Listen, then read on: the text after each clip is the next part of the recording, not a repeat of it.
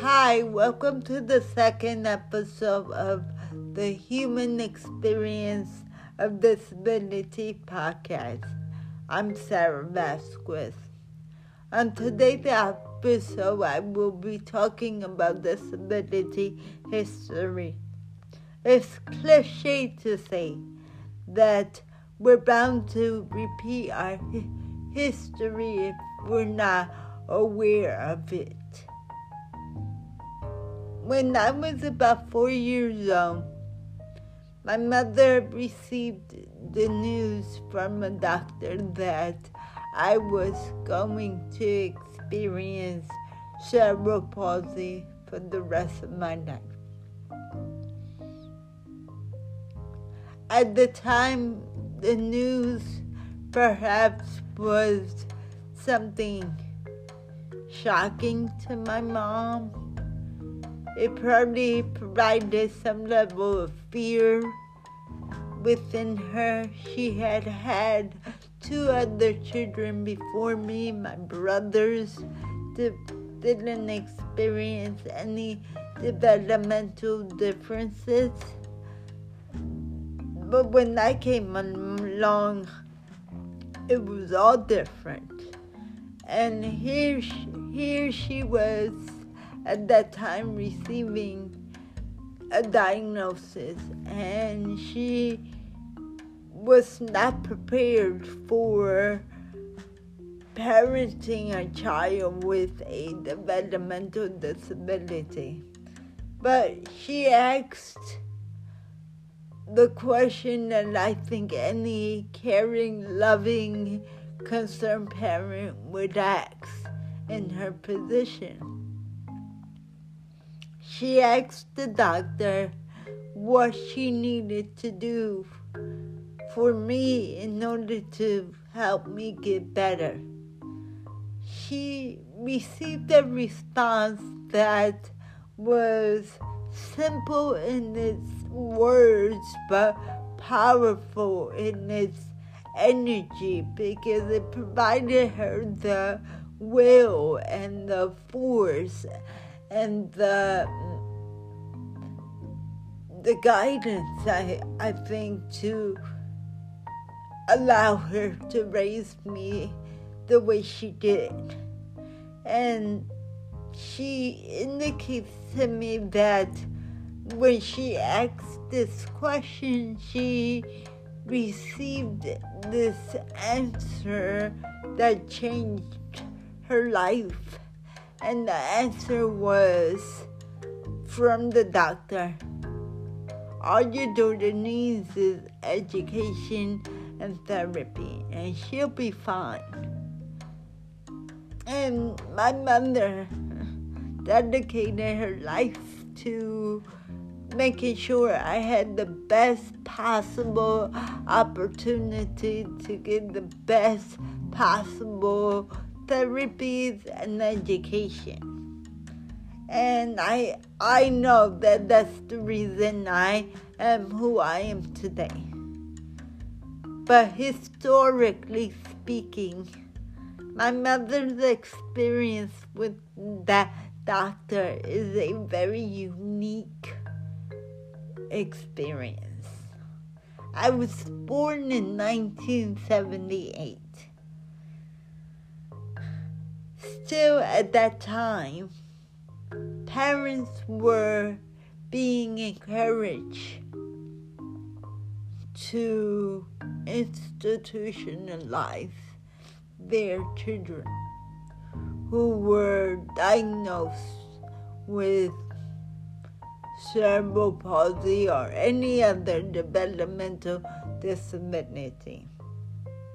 Children like me were put in institutions by their parents at the behest of doctors and quote-unquote specialists, and I quote-unquote the word specialist because I have learned through my personal and professional life that the real specialists in someone's life, someone who experiences disabilities, is indeed their loved ones, their parents, their siblings, their aunts, their uncles, their friends.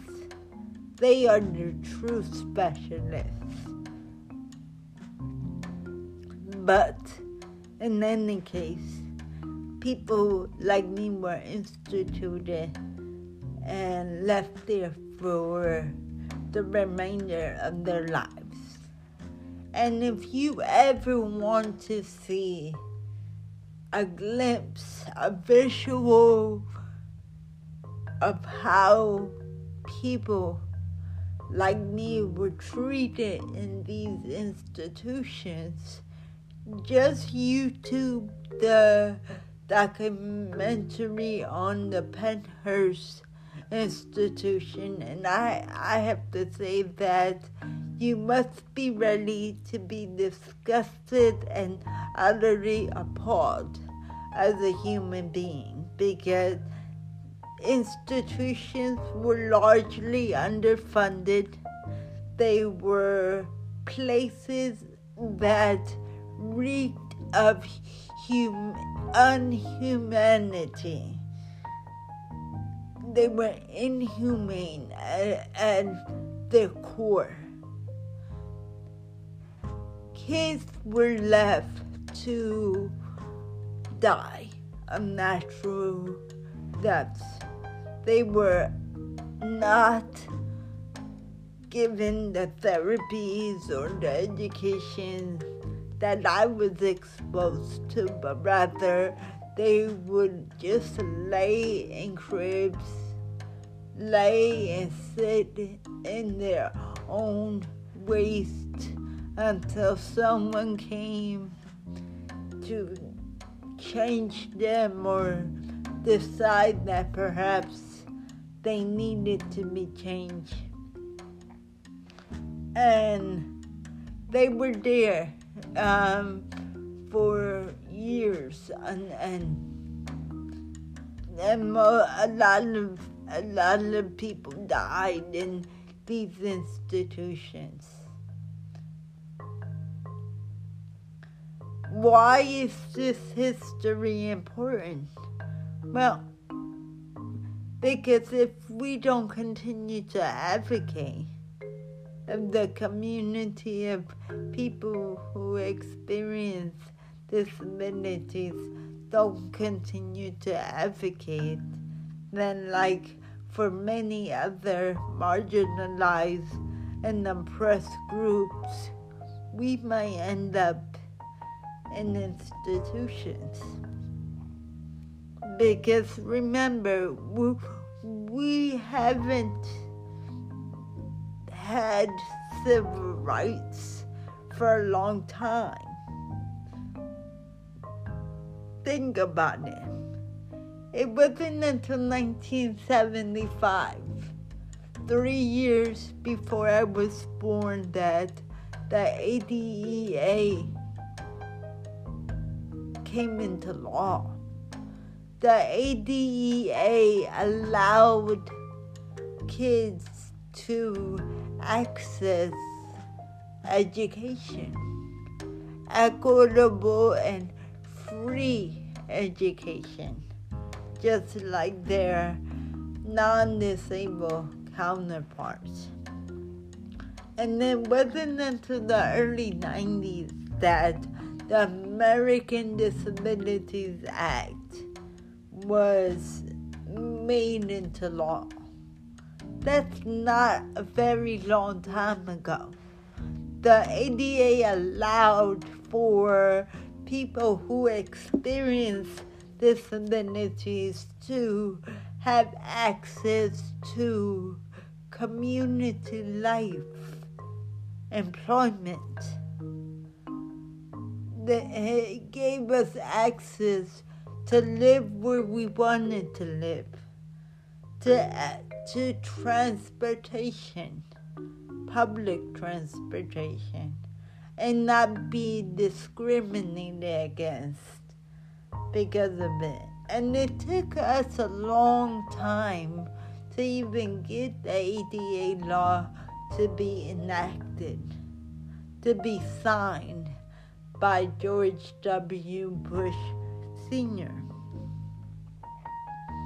So I was in grammar school when that law came into effect. That's not a long time ago, I must emphasize. So the community that experiences disabilities hasn't had civil laws that protect us from discrimination for a long time. And in many ways, we've been vulnerable and at the mercy of people who don't understand our experience, that sees our experience as a mishap, a mistake, that doesn't see us as contributors to society, equitable contributors to society at that.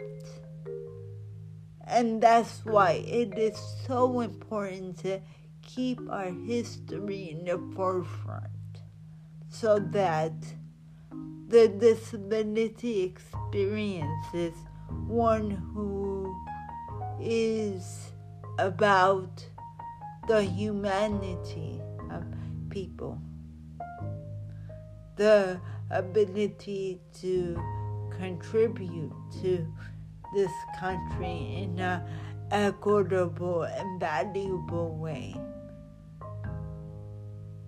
And that's why I will continue to try to educate and explore this topic for time to come. Because for me, the experience of having a disability is about my humanity. And I'm sure that's the case for the rest of my community. Thank you. You can always message me on SarahHelenaVazquez.com. That's my website. Again, thank you for listening, and I hope you'll tune in for my next episode.